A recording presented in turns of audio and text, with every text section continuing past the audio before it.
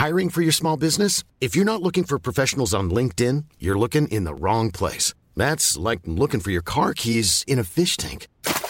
LinkedIn helps you hire professionals you can't find anywhere else, even those who aren't actively searching for a new job but might be open to the perfect role. In a given month, over 70% of LinkedIn users don't even visit other leading job sites. So start looking in the right place. With LinkedIn, you can hire professionals like a professional. Post your free job on linkedin.com/people today. Imagine the softest sheets you've ever felt. Now imagine them getting even softer over time. That's what you'll feel with Boll & Branch's organic cotton sheets. In a recent customer survey, 96% replied that Boll & Branch sheets get softer with every wash. Start getting your best night's sleep in these sheets that get softer and softer for years to come. Try their sheets with a 30-night guarantee. Plus, get 15% off your first order at bollandbranch.com. Code BUTTERY. Exclusions apply. See site for details.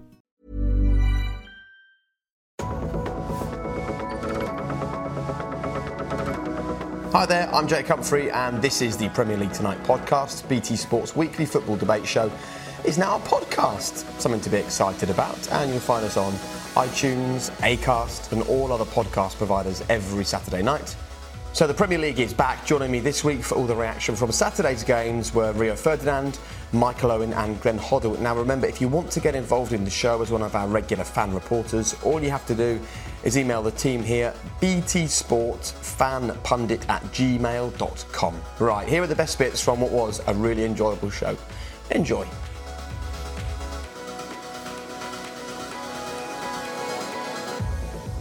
Five-star City, Manchester City.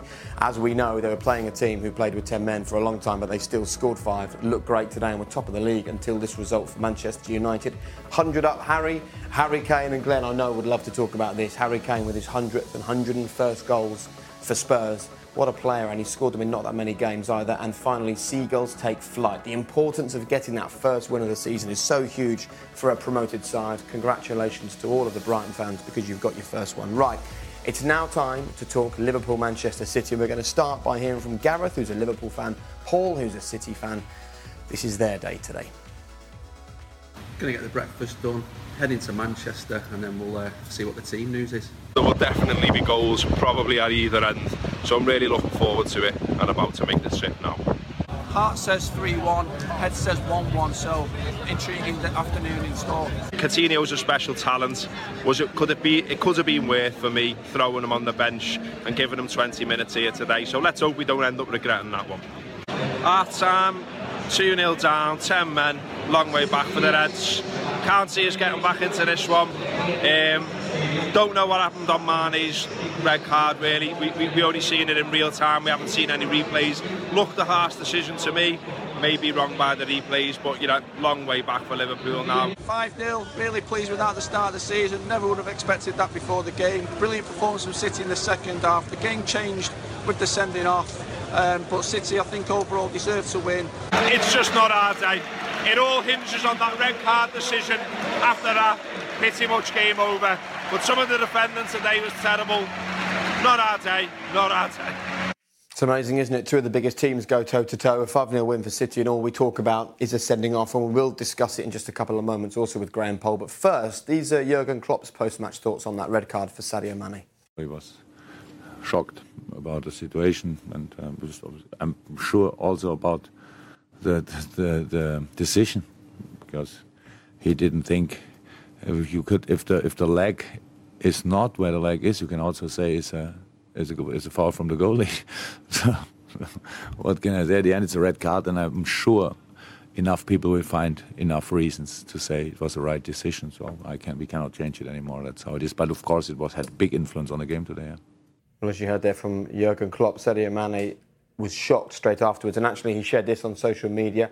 I hope and wish Ederson a quick recovery. I'm so sorry he was hurt during our accidental collision on the pitch. I'm sorry for him that he could not complete the match because of it. I pray he heals fast and is back playing very soon.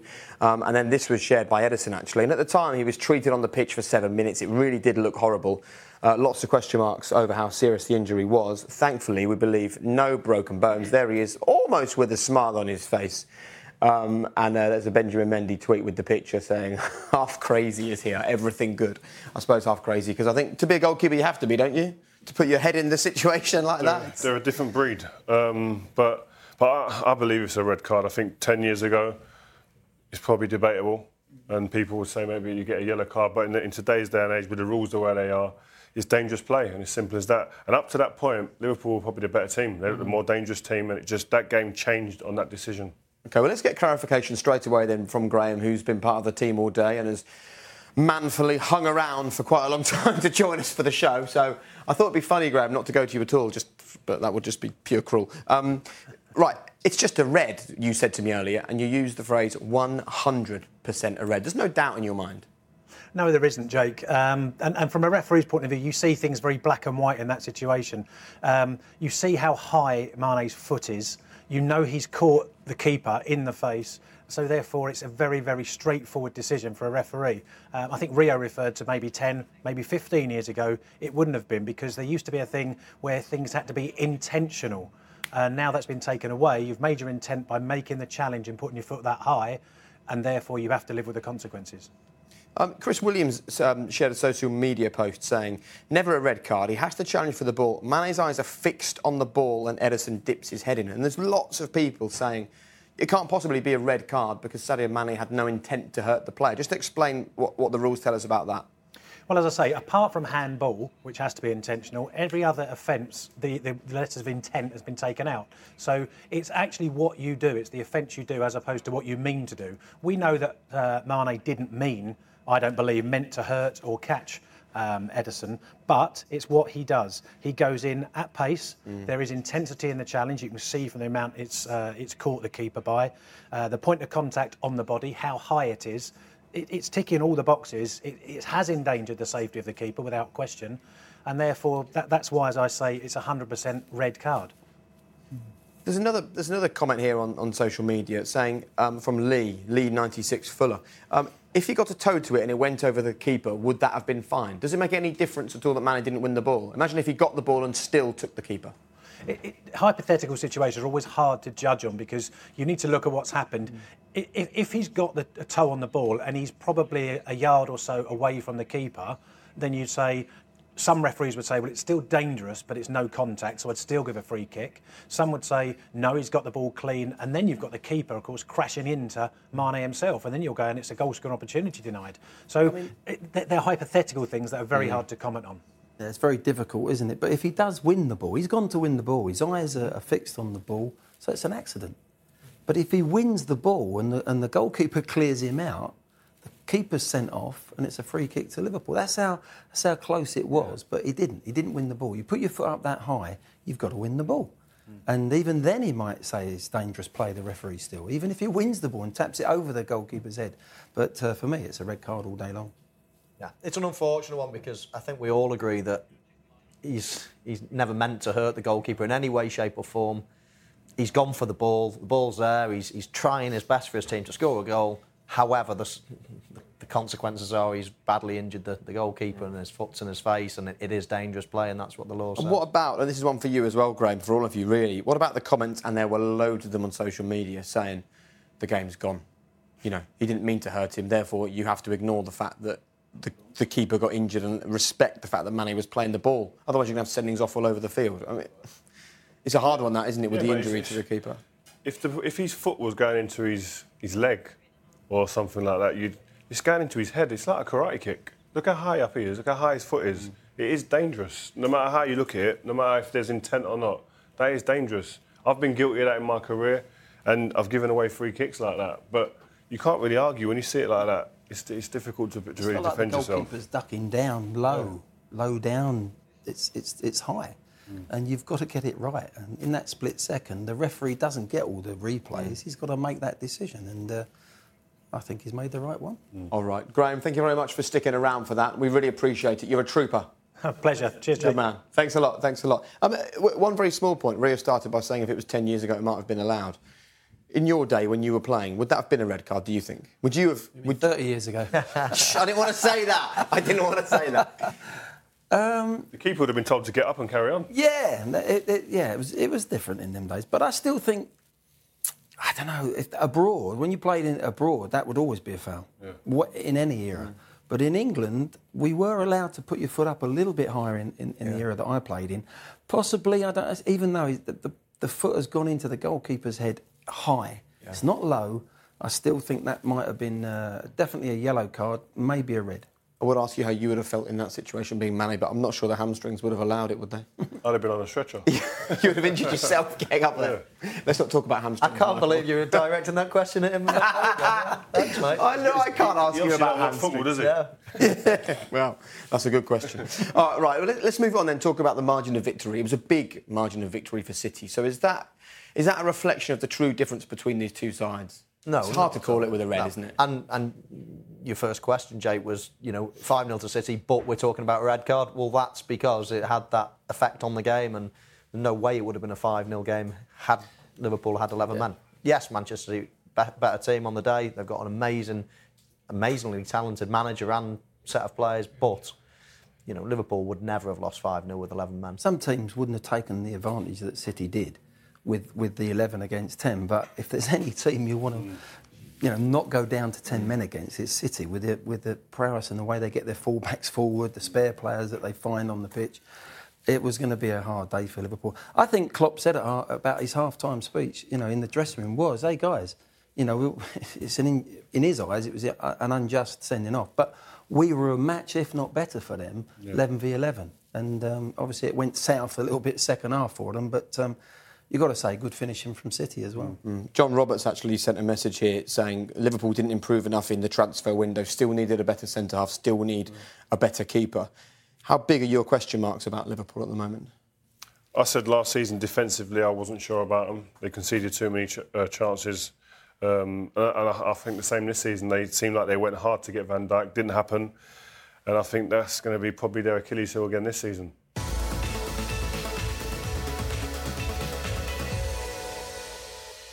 Charlie, thanks for coming and joining us. No problem. Glenn Hoddle subbed for Charlie Adam. Is that a phrase you thought you'd hear? No, not very often. I think the people at home would rather keep Glenn here. So we're happy to be here. Well, Glenn will be back in a minute. If you're a Glenn Hoddle fan, don't panic. Lots of three-word match reports coming in. Kung Fu Mane was what Martin Angel said. Heading machine Morata, says Ricky, who's a Chelsea fan. August is over, says Jake Murray, who I know is a Spurs fan, so obviously Harry Kane scoring is what that's about. Where's the rum, says Kevin, who's a Liverpool fan and played like boys, said Ifan Wynne Roberts, an Everton fan. How would you sum up Stoke's draw today with United in 3 words? A disciplined performance, I think. It was, that was like a Martin Keown-esque 2 words in a 3-word match report. Discipline. Disciplined performance. Come on, Jake. I'll allow that, just about. Right, Man United are leaving, actually. We can see live pictures of Jose and the guys making their way onto the coach. Look, Mark Hughes spoke in the week about he spotted things in United this season to exploit, and he spoke to us afterwards about it. What did he say to you guys ahead of kick-off in the dressing room? What were the areas he wanted to really look at? We felt that we could punish United at the sides of Pogba and Matic, because, listen, Pogba's a world-class player, but, he gets attracted to the ball and you can get at the opposite side of him. And I think at times we tried that today, but, listen, United are a top side and we had to work hard for that and discipline from behind. I'm so happy you said that, Charlie, because that's exactly what we highlighted before. We thought that's what he'll be thinking. We showed a few clips of Pogba just drifting off and leaving. So we felt that, like obviously he's a top player, but he gets attracted to the ball, and we felt as if we can get to the side of him, and Matic would be isolated on his own, and at times we caused them problems. But listen, we had to respect them in the way that we did, and they caused a little bit of problem, but we deserved the draw in the end, I think. Feel good. You should go into management. This is exactly what you said. It's a big relief. When you get asked by the producer where the weaknesses and we mention them, and he comes in here and just really clarifies what we were talking about. It's beautiful. It's a beautiful thing. Come up again. Come up again. Yeah. Where do you see Stoke at the moment? Because early in the transfer window, there were rumblings and questions. I know that our own Robbie Savage wrote an article in a national paper saying if Stoke aren't spending the money and Mark Hughes gets the sack at some point this season, then it's unfair and not right. You haven't spent loads, but look who starred today. Darren Fletcher, brilliant in the middle. Choupo-Moting with a couple of goals. Both cost you nothing. Expensive. Free transfers. Yeah. It's the same. Kurt Zouma is probably come in. Big wages from Chelsea. I I'm trying to think of Fletcher, obviously a free transfer, will be good wages. Choupo-Moting, Hesse from PSG. So it doesn't look like we've spent the money, as in the signing for the players, but we have probably in the wages and agents' fees, and that's just the way the game is. But you know, we have to be clever because we can't compete with the top ones. You know, you look at Everton spending 150, 160 million. We can't compete with that. But you know, if we do, and we know that anybody here, we can beat them on our day.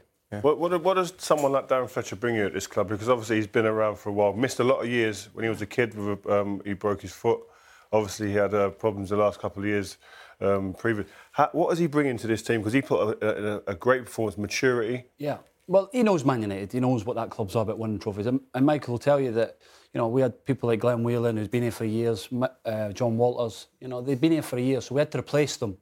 And somebody like Fletcher on a free transfer, the experience he's got, winning leagues, cups, and you've seen it today at times where maybe we would have tried to force it, he kept it, come back out and went the other side and just kept the ball. And sometimes you need that experience in your team, and you know, him enjoying the moment have been excellent so far this season, and find it difficult getting the team. Yeah, well, let's talk about that. There's lots of questions coming in for Charlie, by the way. Keep them coming. Use the hashtag PL tonight. We'll ask a few in a couple of minutes. It's hard for you because we've done 2 games here. A win against Arsenal, draw against Manchester United. You weren't involved at all against the Arsenal. You didn't come off the bench today. So we're talking about positive Stoke stuff, but I guess you're a frustrated footballer at the moment. I am, but it's a squad. You've got to be there. There will be an opportunity in the season. We play a number of games, and hopefully, you know, in the League Cup, I got an opportunity against Rochdale, and we won here 4-0. So. You know, it's very diplomatic, but it's hard to see Man United here and not be involved, isn't it? Of course you are. You're disappointed as a footballer, but you want to play every game, and it's not possible. In this day and age, it's not possible to play every game. So you have to wait your time. And it sounds bad, but maybe you have to wait for an injury or a suspension and take your opportunity when it comes. I think that's the difference. If you'd have asked Charlie Adams when he was 23 years old, that same question, he'd have been climbing the wall to get out of the club. But as a mature... experience. He signs a new contract instead. But I think it comes with speaking to the manager. I've had a chat with the manager and I know my place where, you know, he sees me as one that can help the kids coming through, you know, off the pitch. And, you know, I'll have to wait my chance. What did you say, if you don't mind sharing that? Share what part of it you want to share. I'll share it all. I respect that decision. Listen, I love it at this club. I love playing here.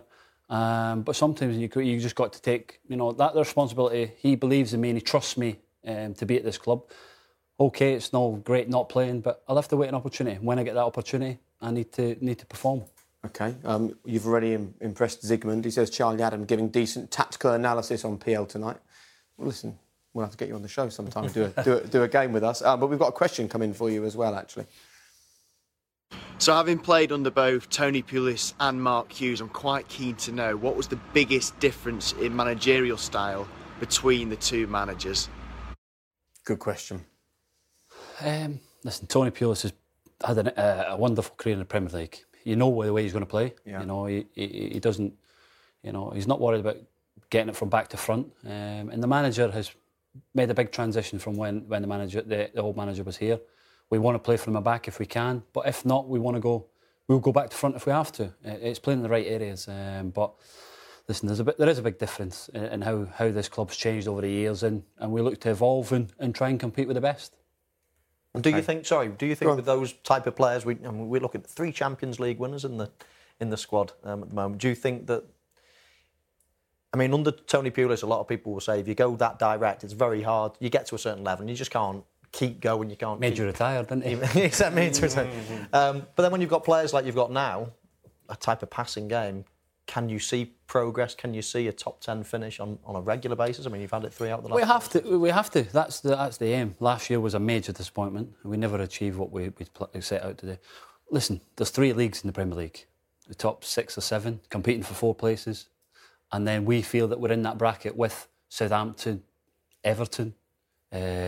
West Ham, who've spent a lot of money, so we feel that we are one of that group of 3 in that division. So you know, we want to try and finish as high as we can this year, and performances like that today and against Arsenal, then we should be okay. Right. So you see a top 6, but then you see yourself in the top half, just yes. below them. Yeah, fighting for a place just below them.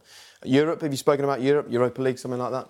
Not at the moment. Listen, we're 4 games in, but I said before, there's 7 6/8 teams fighting for Champions League, and only 4 can make it. So there's 4 or 5 that have to miss out, and they'll probably be in the Europa League position. Okay. A couple of other comments. Tom Pearson, Charlie Adam is brilliant on Premier League tonight. Balanced, smart insight. Is he like a friend or a neighbour or something? Mm-hmm.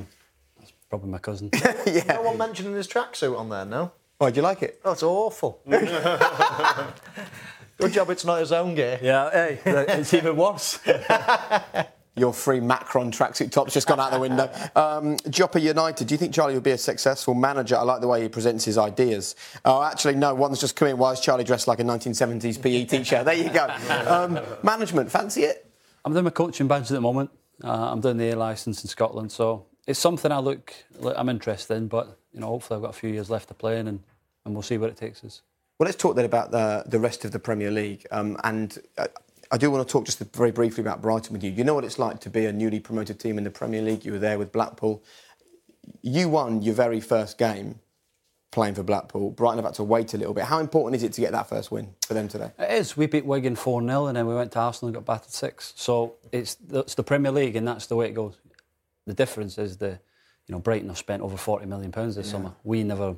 I think we spent £5-6 million at Blackpool. So there is a big comparison. The league's even tougher. And it'll all be about survival for Brighton. But Chrissy Hughton's done a good job wherever he's gone, and I think they're good enough to stay up this year. OK, well, it's obviously a big day for Brighton. So let's hear, not just from a Brighton fan, but also their manager, Chris Hughton. Here are his brief thoughts.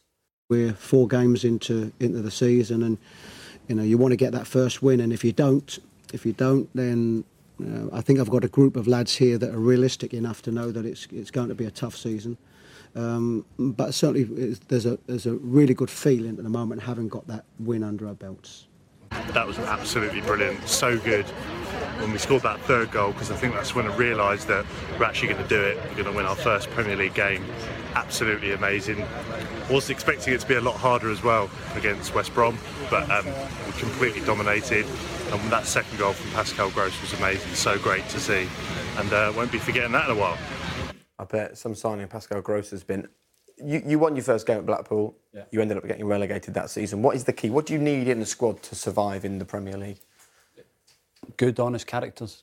People that won't shy away from honesty, because you're going to get some batterings over the season, and you have to pick yourself up and go again.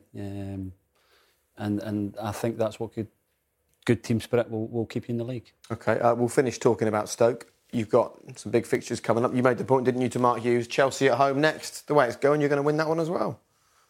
Oh, we try and make it a fortress here. We try and make it difficult for teams. And, over I think that's his 4 years undefeated against Man United here. So we've had some good results over the past few years since the manager's come in, and hopefully we can continue that. Good man. Look, thanks for joining us. A couple of final questions. Sam Turner's tweeted us saying, where will Stoke finish in the league this season, Charlie? 9th. Nice. Joe Thompson, Charlie is speaking sense and has been class at Stoke, still has a lot to offer us. At which point Callum Ross has messaged us. Charlie Adam is just a hero. He's winner against Man United back in 2013. You should have shown that to Mark Hughes this week and said, look, Gaffer, this is what I'll do for you. He picks a team you get on with. But listen, he'll have seen it a few times. Good man. Appreciate you coming up. Thank you very much. And we've been impressed, haven't we, by Stoke? Yep, very good, very good.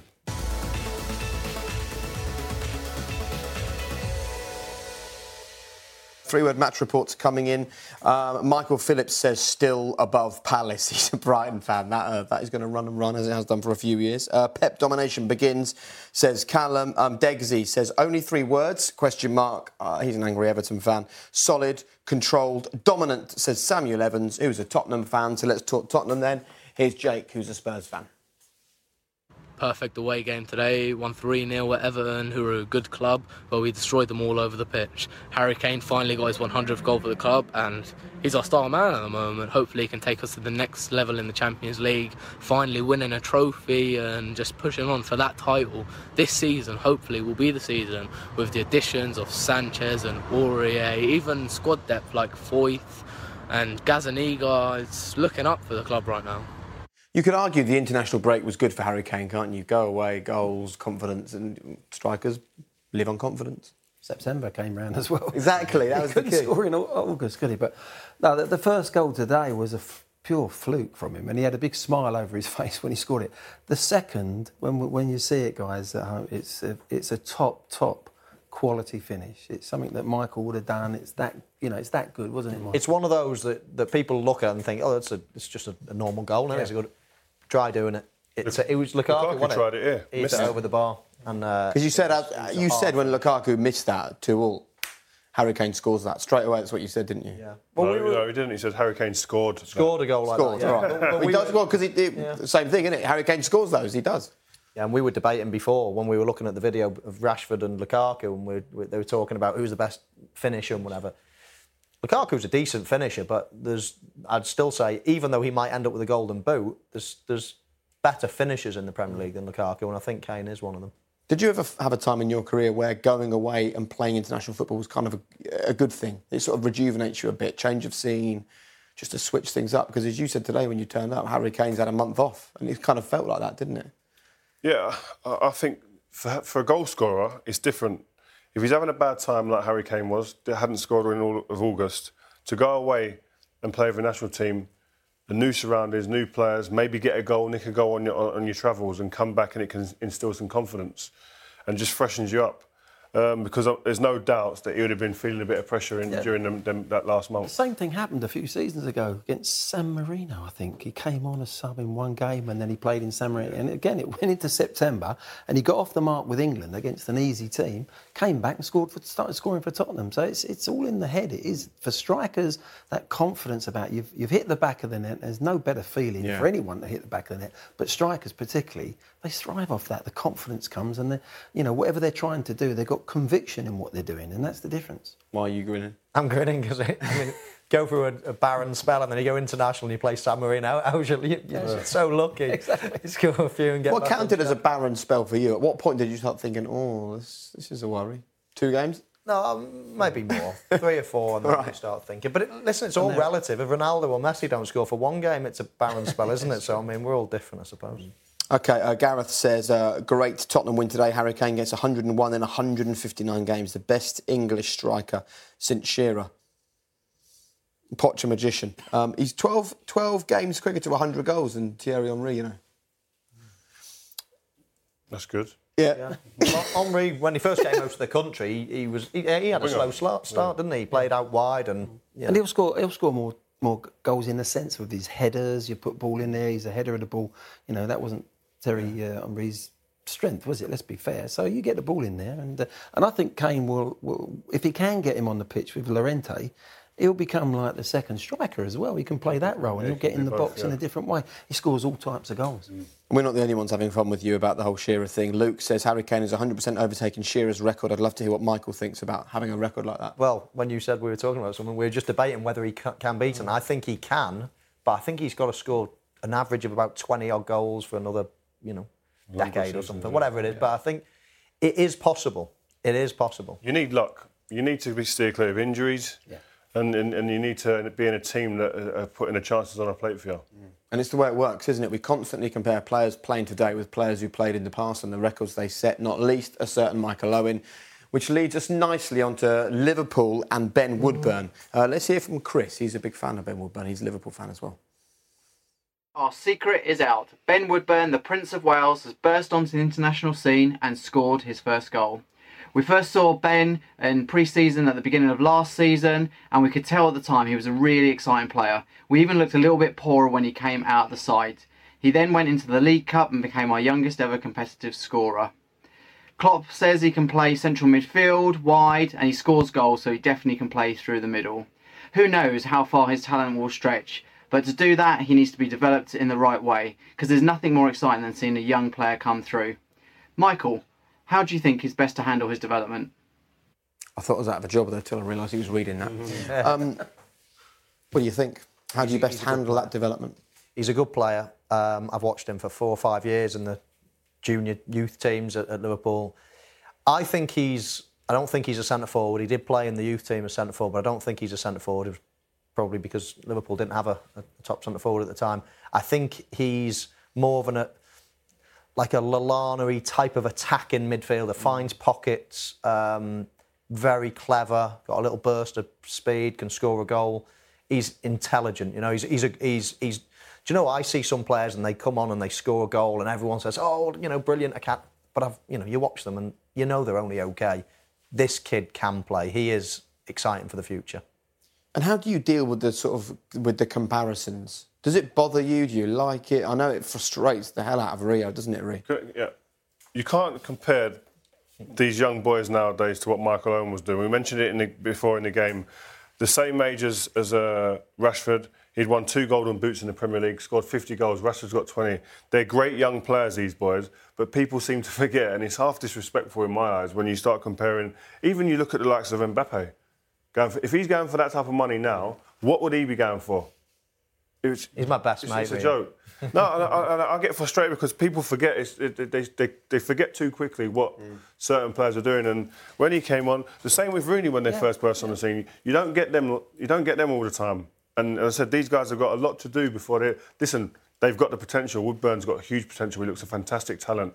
Rashford, I love this kid. I think he's going to go on and be a fantastic player. But right now, let him breathe. It's the potential of the talent that you can see that they have got. It's not if they've got it. You can see they've got it. It's the consistency. Over the years, this fella did it time and time. And the top players do it consistently. Yeah. You know, and that's... We can't judge them yet on that. Because that's in the years to come. That's the future. But they look as if they've got... This kid is... For me, what I've seen of him, I haven't seen that much, as much as mine. He's got a wonderful first touch. And he puts the ball exactly where it needs to be. That is a massive advantage for any player, let alone a young kid. Doesn't matter. That puts you in another level. And if he continue... He won't lose that touch. He'll only get that... But he'll get better with more confidence. But he'll come up against players that, once he gets a reputation... He'll have to find different ways of beating people and getting the things that he's doing at youth level and whatever. Now, they'll get tighter, they'll give him respect. It's the consistency over the years. That's the thing for a striker, I always thought. For a striker, it's that second year when you're not a surprise element no more. People know what your tricks are, they know what your first thought is when you get the ball. Can you then develop new tricks to surprise people? That's the difference. And that's what Harry Kane... Everyone said the same thing about Harry when he came in, started scoring goals. Can he do it again the next year? Didn't start very well. Question marks, bang. And the other key is not overplaying these young players as well. I think managers are much more aware now, aren't they, with injuries we've seen for players, just not to push them too much too young. Yeah, I think so. I think everyone's different. Listen, I came through the exact same team as Steven Gerrard. We were 10 years old together at Liverpool and we played in every single team. Everyone knew I was going to make it. Everyone knew he was going to make it at that age, at 12, at 14. But by the time we were 18, I played 100-odd games and he had played none. It didn't make me... It just meant that I was at a different rate in my development. He couldn't play in a game without getting injured. But then I couldn't play in a game when I was 28 without getting injured and he's strolling on winning the Champions. Everyone comes at different times, so it's, you know, it's just the way it is. And that's down to a manager to sort of gauge that with the physios, with the medics, with his own eyes, and just realise, you know, can we play him all the time? Was you managed right like that? Because you got injuries quite early on. I always ask myself that question, but when I look at genetically, my dad was a footballer. He suffered terribly with muscle injuries, groins, hamstrings, thighs. My 2 brothers are verging on, you know, sprinters, lightning quick. They, at 25... the same thing. So I don't think it's I overplayed. I just think it was genetically we were so fast that it's just... I can't imagine your dad ever being fast when I see him. Sorry, Mr. Owen. Sorry. Unbelievable. Look, finally, before we move on from Ben Woodburn, you've seen so much of him in the youth teams at Liverpool. Are we getting overexcited here, or too overexcited here, or is the excitement in the right place because he is special? What we're doing is...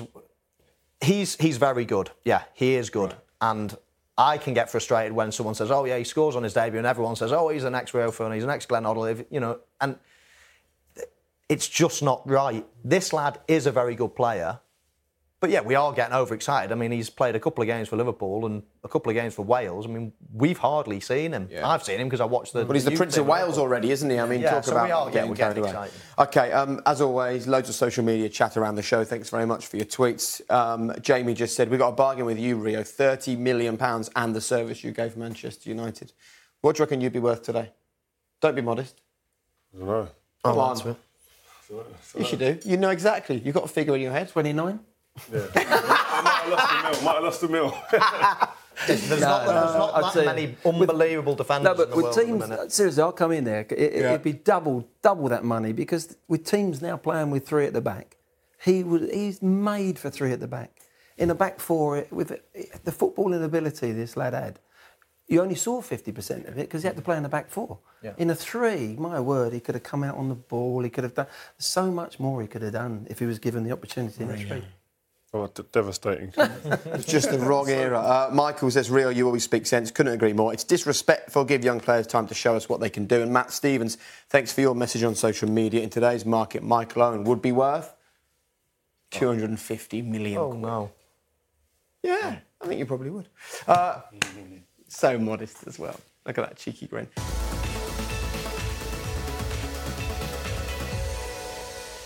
Mark, who's a Liverpool fan, says, wake-up call. I'm only assuming this is a joke from RJG saying Ronald Koeman out. It's a bit early for that, I think. Potential relegation candidates, says Jonathan Carr, who's a Saints fan. Is that going a bit overboard? I mean, they're struggling to score, Southampton. I know that. What do you think, your old club, Glenn? No, I don't see them going down at all. OK, Nick says Rooney hangover, and Jasper Shiner says Hornets sting Saints. And that was a brilliant win, wasn't it, for Watford, who are flying under their new manager.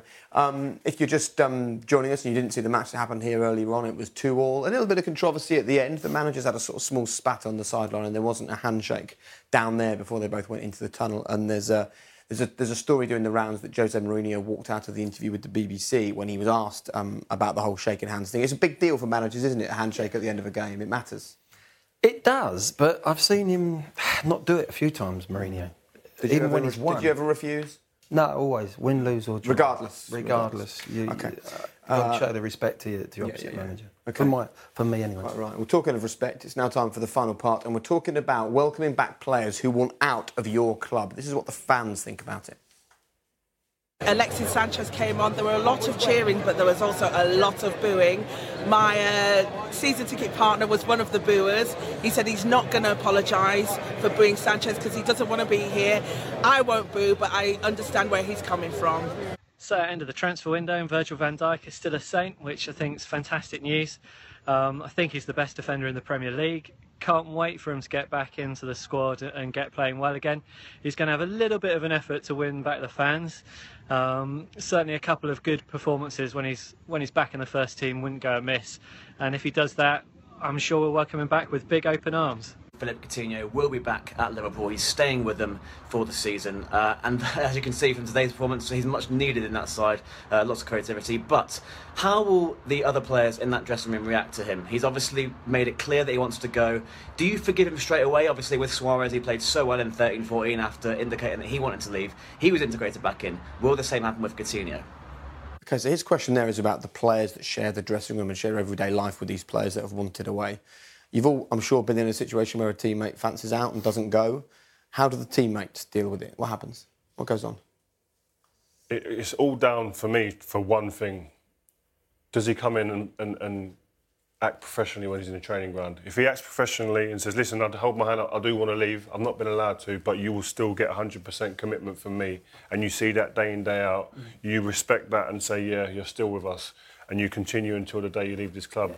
If there's any negativity or that you think he's given anything less than 100%, the players will sniff it and they'll wean that guy out. That's the test around the camp, around the training camp, training, off the pitch. When it comes to a match in front of 30,000, 50,000 people, they're going to get up for that.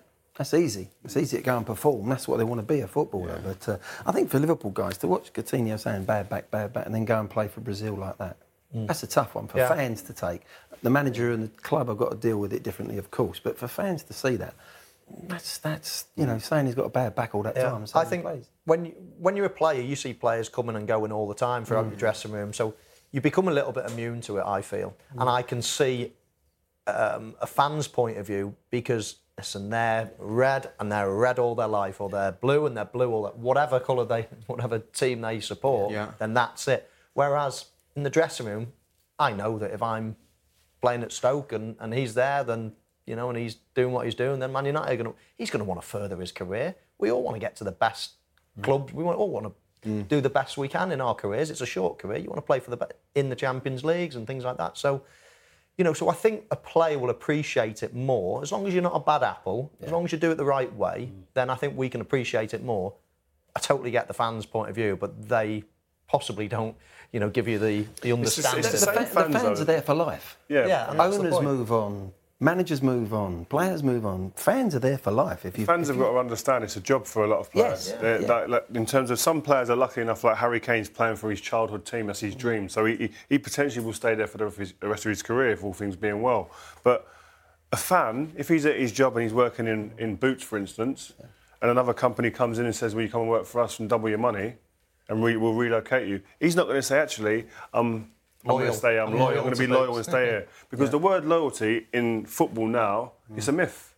From the club's perspective, through to the player's perspective, it's not the same anymore like it used to be. I totally agree. I totally agree with that. And I think, loyalty, if you're not playing well, a manager or a club or chairman, they will be quick to put you in the reserves or make you rot in this team or that team. They'll be quick to get rid of you. It doesn't go both ways. But of course, in the press and everything else, the club always win because they've got the masses of fans that are going to support the club regardless. So they're never going to go onto the side of one player. So then they can be made out as the rogue, and half the time they're not. But you'd still do your best to try and keep a good teammate at a club, wouldn't you? I mean, you would be on the phone doing your best. Cristiano Ronaldo's dream was to play for Real Madrid. He'd been at Manchester United for a number of years. He'd accomplished all he wanted to accomplish. And I spoke to him. I spoke to his agent after we won the Champions League. I knew at the time there was a potential move to Real Madrid there. I was at the end of the season saying to him, please stay. We've got more to achieve. There's more things for us to achieve. So I understand that, and that's what players do. Especially when you've got a talent like that, you do all you can. And that was you doing your best for you and for Manchester United. Well, I knew that Ronaldo was going to help me win more trophies. There you go. So if he could be there for 5 more years, I'd win more things. But he says footballers are selfish, eh? Yeah, we are. You want to win. That's all you want to. That's who we play for. But let's talk about the players that have sort of tried to make the move and it hasn't happened. Right, first of all, Van Dijk at Southampton. It got to the point where he released a statement, didn't he, saying, I need to move on from this football club to further my career. He's now there. Pellegrino said that he's going to play for the reserves in the next few days. Most of us expected him to leave. How hard is it going to be now for him to walk back into that dressing room, having kind of gone public with this in front of the fans and reintegrate himself into the first team? I don't think it'd be a problem for his teammates because what the guys have said, he's trying to better himself by going to Liverpool. The reason Liverpool want him is because he's done a fantastic job for Saints. So you move on. It's the same. Barcelona come knocking for Coutinho. You can't want to say, I'll stay at Liverpool. He wants to go. And equally, a manager wants the best players playing for him. Yeah, but now that's the thing. That's the only decent thing about the window shutting is now the manager. Look at Chelsea, Costa. What did they do with Costa? It's the manager and the teammate and the captain, perhaps, who has to sit down and say, look, we've got to work together. The window opens again in January. Nothing can happen now. Let's get the best out of you. Yeah, I think the big thing for especially in the Van Dijk situation was that if they could find a ready-made replacement for him, they probably would have sanctioned that deal. But I just don't think there was anyone in the marketplace they could find who would have the influence and impact that he's having at that club. It follows the same path all the time, doesn't it? Van Dijk, Ross Barkley, Sanchez, Coutinho, whoever it is, they'll probably make it aware, or their agent will, to the club in some way, shape or form. Do you know what? I'd love to go to Barcelona. I'd love to go to wherever. Once that doesn't happen, it's the next, right, what can we do? Then there's no other option but transfer request. And it just rolls and rolls and rolls. It's the same thing with them all. So, you know, and all of them, in every case, they're all trying to get to a club, all trying to better themselves, I suppose. In Coutinho's case, to go to Barcelona is probably his dream, and that's just life. That's just football. Yeah. The same thing happened with me at Leeds. I've been there a couple of years. Manchester United came knocking, a chance to win the Champions League and be up there to win the Premier League every year. I wanted to go, so I know exactly how these guys think. Well, thanks for listening to the Premier League Tonight podcast. If you enjoyed this week's show, I'm sure you did, please leave a review and a 5-star rating on iTunes. Thanks.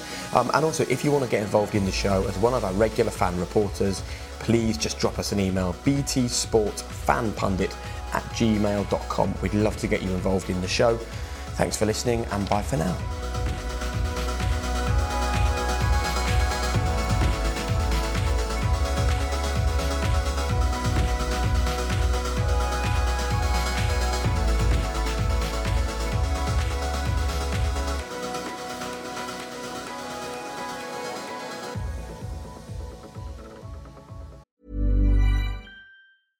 Mom deserves the best, and there's no better place to shop for Mother's Day than Whole Foods Market. They're your destination for unbeatable savings, from premium gifts to show-stopping flowers and irresistible desserts. Start by saving 33% with Prime on all body care and candles. Then get a 15-stem bunch of tulips for just $9.99 each with Prime. Round out Mom's menu with festive rosé, irresistible berry chantilly cake, and more special treats. Come celebrate Mother's Day at Whole Foods Market. Mom deserves the best, and there's no better place to shop for Mother's Day than Whole Foods Market. They're your destination for unbeatable savings, from premium gifts to show-stopping flowers and irresistible desserts. Start by saving 33% with Prime on all body care and candles. Then get a 15-stem bunch of tulips for just $9.99 each with Prime. Round out Mom's menu with festive rosé, irresistible berry chantilly cake, and more special treats. Come celebrate Mother's Day at Whole Foods Market. When you need mealtime inspiration, it's worth shopping Kroger, where you'll find over 30,000 mouth-watering choices that excite your inner foodie. And no matter what tasty choice you make, you'll enjoy our everyday low prices, plus extra ways to save, like digital coupons worth over $600 each week. You can also save up to $1 off per gallon at the pump with fuel points. More savings and more inspiring flavors make shopping Kroger worth it every time. Kroger, fresh for everyone. Fuel restrictions apply.